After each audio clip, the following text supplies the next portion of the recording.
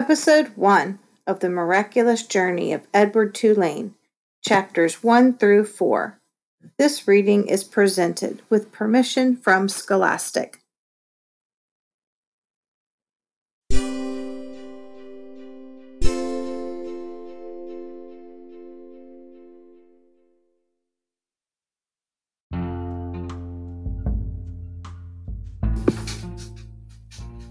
Chapter 1.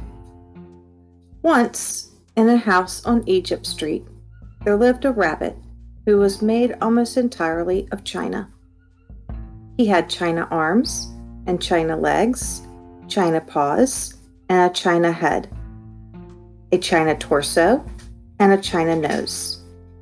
His arms and legs were jointed and joined by wire so that his china elbows and china knees could be bent, giving him much freedom of movement. His ears were made of real rabbit fur, and beneath the fur there were strong, bendable wires which allowed the ears to be arranged into poses that reflected the rabbit's mood, jaunty, tired, full of ennui. His tail, too, was made of real rabbit fur and was fluffy and soft and well-shaped. The rabbit's name was Edward Tulane, and he was tall. He measured almost 3 feet from the tip of his ears to the tip of his feet. His eyes were painted a penetrating and intelligent blue. In all, Edward Tulane felt himself to be an exceptional specimen. Only his whiskers gave him pause. They were long and elegant, as they should be, but they were of uncertain origin. Edward felt quite strongly that they were not the whiskers of a rabbit. Whom the whiskers had belonged to initially, what unsavory animal, was a question that Edward could not bear to consider for too long, and so he did not. He preferred, as a rule, not to think unpleasant thoughts. Edward's mistress was a 10-year-old dark-haired girl named Abilene Tulane, who thought almost as highly of Edward as Edward thought of himself. Each morning, after she dressed herself for school, Abilene dressed Edward.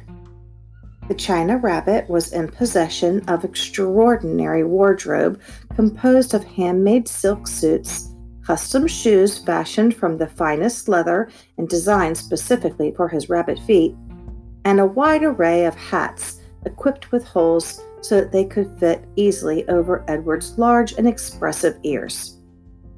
Each pair of well-cut pants had a small pocket for Edward's gold pocket watch. Abilene wound this watch for him each morning.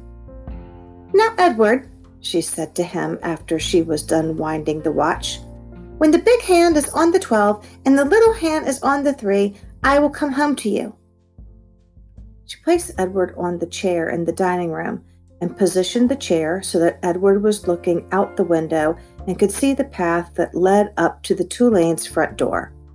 Abilene balanced the watch on his left leg. She kissed the tips of his ears, and then she left, and Edward spent the day staring out at Egypt Street, listening to the tick of his watch and waiting. All of the seasons of the year, the rabbit most preferred winter, for the sun set early then, and the dining room windows became dark, and Edward could see his own reflection in the glass. And what a reflection it was! What an elegant figure he cut! Edward never ceased to be amazed at his own fineness. In the evening, Edward sat at the dining room table with the other members of the Tulane family: Abilene, her mother and father, and Abilene's grandmother, who was called Pellegrina. True, Edward's ears barely cleared the tabletop, and true also, he spent the duration of the meal staring straight ahead at nothing but the bright and blinding white of the tablecloth. But he was there, a rabbit, at the table.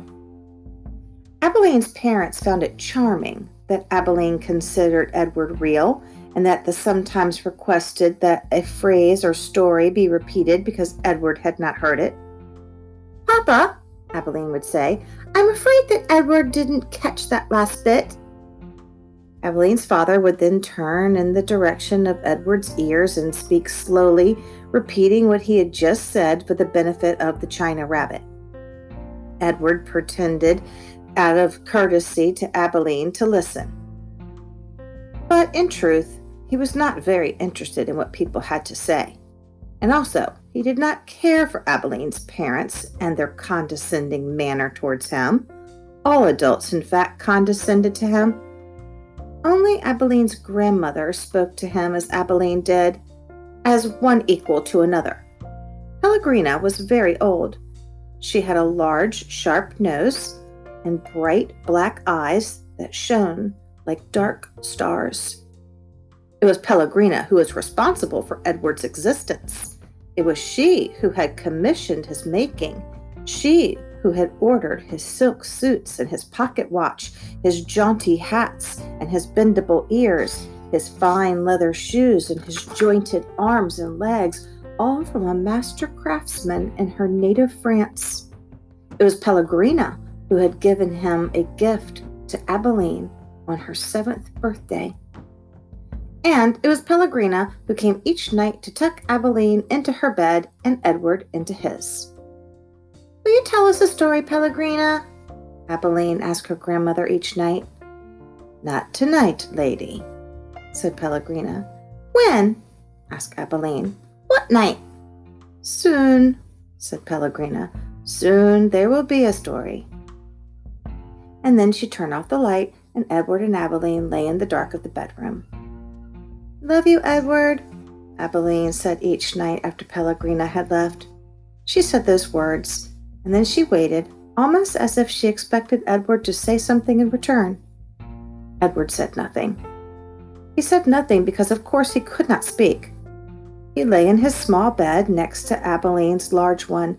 He stared up at the ceiling and listened to the sound of her breath entering and leaving her body, knowing that soon she would be asleep. Because Edward's eyes were painted on and he could not close them, he was always awake.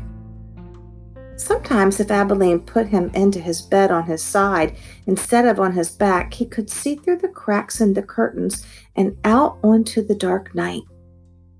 On clear nights, the stars shone, and their pinprick light comforted Edward in a way that he could not quite understand. Often, he stared at the stars all night until the dark finally gave way to dawn.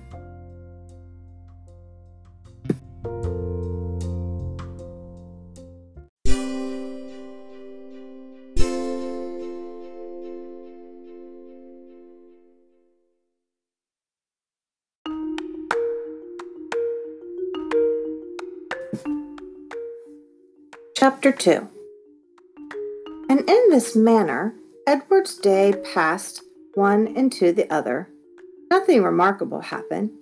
Oh, there was the occasional small domestic drama. Once, while Abilene was at school, the neighbor's dog, a male brindled boxer inexplicably named Rosie, came into the house uninvited and unannounced and lifted his leg on the dining room table, spraying the white tablecloth with urine. He then trotted over and sniffed Edward before Edward even had the time to consider the implications of being sniffed by a dog. He was in Rosie's mouth, and Rosie was shaking him back and forth vigorously, growling and drooling. Fortunately, Abilene's mother walked past the dining room and witnessed Edward's suffering. "Drop it!" she shouted to Rosie. Rosie, surprised into obedience, did as he was told. Edward's silk suit was stained with drool, and his head ached for several days afterward, but it was his ego that had suffered the most damage. Abilene's mother had referred to him as "it," and she was more outraged at the dog urine on her tablecloth than she was about the indignities that Edward had suffered at the jaws of Rosie.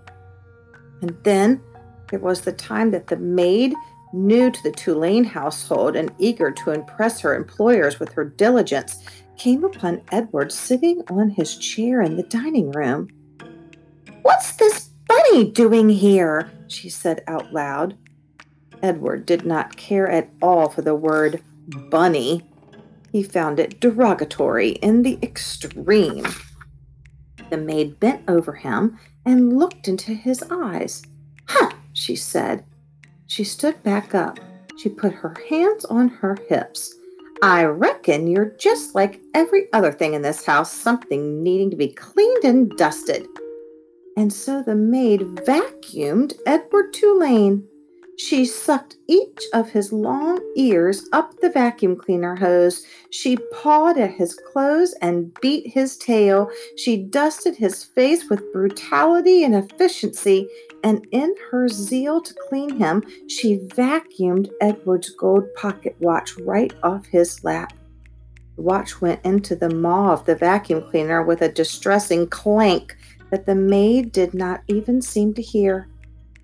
When she was done, she put the dining room chair back at the table, and uncertain about exactly where Edward belonged, she finally decided to shove him in among the dolls on a shelf in Abilene's bedroom. "That's right," said the maid. "There you go." She left Edward on the shelf at a most awkward and inhumane angle. His nose was actually touching his knees, and he waited there with the dolls twittering and giggling at him like a flock of demented and unfriendly birds until Abilene came home from school and found him missing and ran from room to room calling his name. "Edward!" she shouted. "Edward!" There was no way, of course, for him to let her know where he was, no way for him to answer her. He could only sit and wait. When Abilene found him, she held him close, so close that Edward could feel her heart beating, leaping almost out of her chest in its agitation. "Edward," she said. "Oh, Edward, I love you. I never want you to be away from me." The rabbit, too, was experiencing a great emotion, but it was not love. It was annoyance that he had been so mightily inconvenienced, that he had been handled by the maid as cavalierly as an inanimate object, a serving bowl, say, or a teapot. The only satisfaction to be had from the whole affair was that the new maid was dismissed immediately. Edward's pocket watch was located later, deep within the bowels of the vacuum cleaner, dented but still working condition. It was returned to him by Abilene's father, who presented it with a mocking bow. "Sir Edward," he said, "your timepiece, I believe." The Rosie affair and the vacuum cleaner incident, those were the great dramas of Edward's life, until the night of Abilene's 11th birthday, when at the dinner table, as the cake was being served, the ship was mentioned.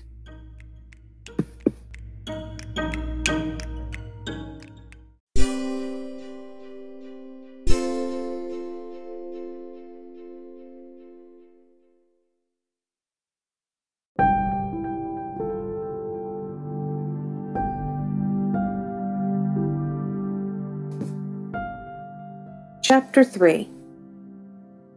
"She's called the Queen Mary," said Abilene's father, "and you and your mamma and I shall sail on her all the way to London."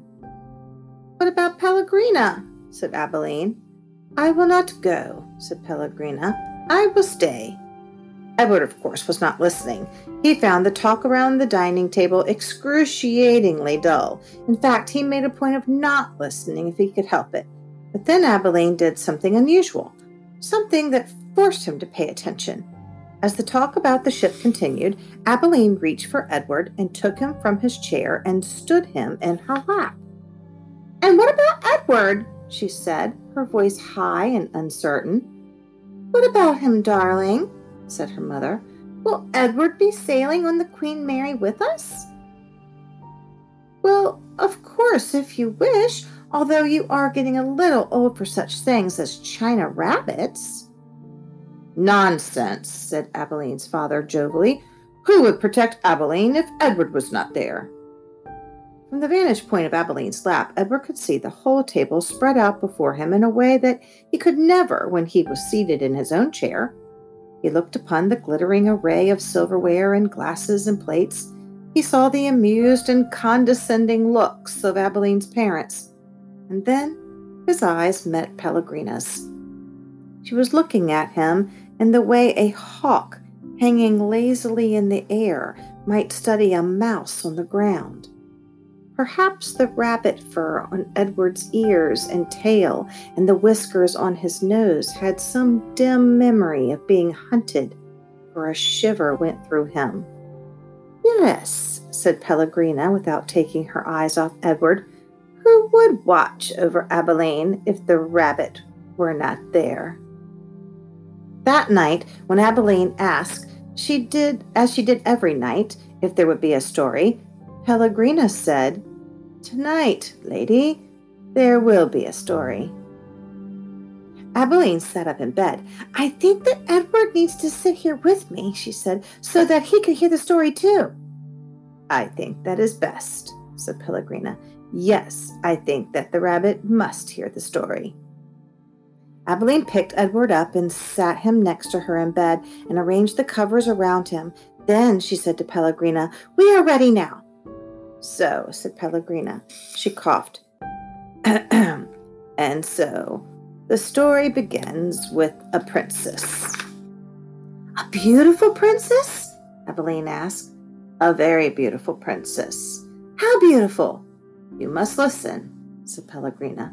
"It is all in the story."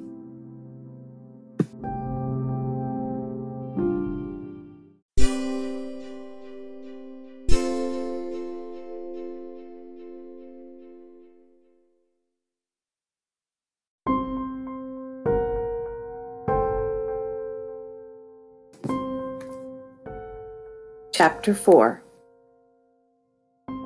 There once was a princess who was very beautiful. She shone as bright as the stars on a moonless night. But what difference did it make that she was beautiful? None. No difference. "Why did it make no difference?" asked Abilene. "Because," said Pellegrina, "she was a princess who loved no one and cared nothing for love, even though there were many who loved her." At this point in the story, Pellegrina stopped and looked right at Edward. She stared deep into his painted-on eyes, and again Edward felt a shiver go through him. "And so," said Pellegrina, still staring at Edward. "What happened to the princess?" said Abilene. "And so," said Pellegrina, turning back to Abilene, "the king, her father, said that the princess must marry, and soon after this a prince came from a neighboring kingdom, and he saw the princess, and immediately he loved her. He gave her a ring of pure gold. He placed it on her finger, and he said these words to her, 'I love you,' but do you know what the princess did?" Abilene shook her head. "She swallowed the ring. She took it from her finger and swallowed it. She said, 'That is what I think of love.' And she ran from the prince. She left the castle and went deep into the woods. And so..." "And so what?" said Abilene. "What happened then?" "And so the princess became lost in the woods. She wandered for many days. Finally, she came to a little hut, and she knocked on the door. She said, 'Let me in, I am cold.' And there was no answer. She knocked again, and she said, 'Let me in, I am hungry.' A terrible voice answered her, and the voice said, 'Enter if you must.' The beautiful princess entered, and she saw a witch sitting at a table counting pieces of gold. 3,622, said the witch. 'I'm lost,' said the beautiful princess. 'What of it?' said the witch. 3,623. 'I'm hungry,' said the princess. 'Not my concern,' said the witch. 3,624. 'But I'm a beautiful princess,' said the princess. 3,625, replied the witch. 'My father,' said the princess, 'is a powerful king. You must help me, or there will be consequences.'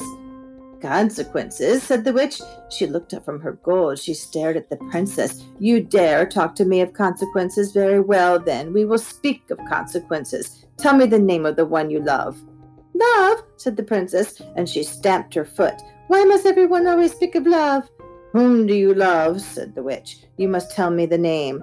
I love no one, said the princess proudly. You disappoint me, said the witch. And she raised her hand and she said the words, Farthfidgery. And the beautiful princess was changed into a warthog. What have you done to me? Squealed the princess. Talk to me of consequences now, will you? Said the witch. And she went back to counting her pieces of gold. 3,626, said the witch, as the warthog princess ran from the hut and out again into the forest.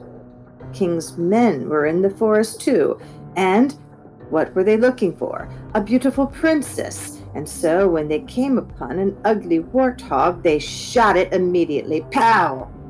No, said Abilene.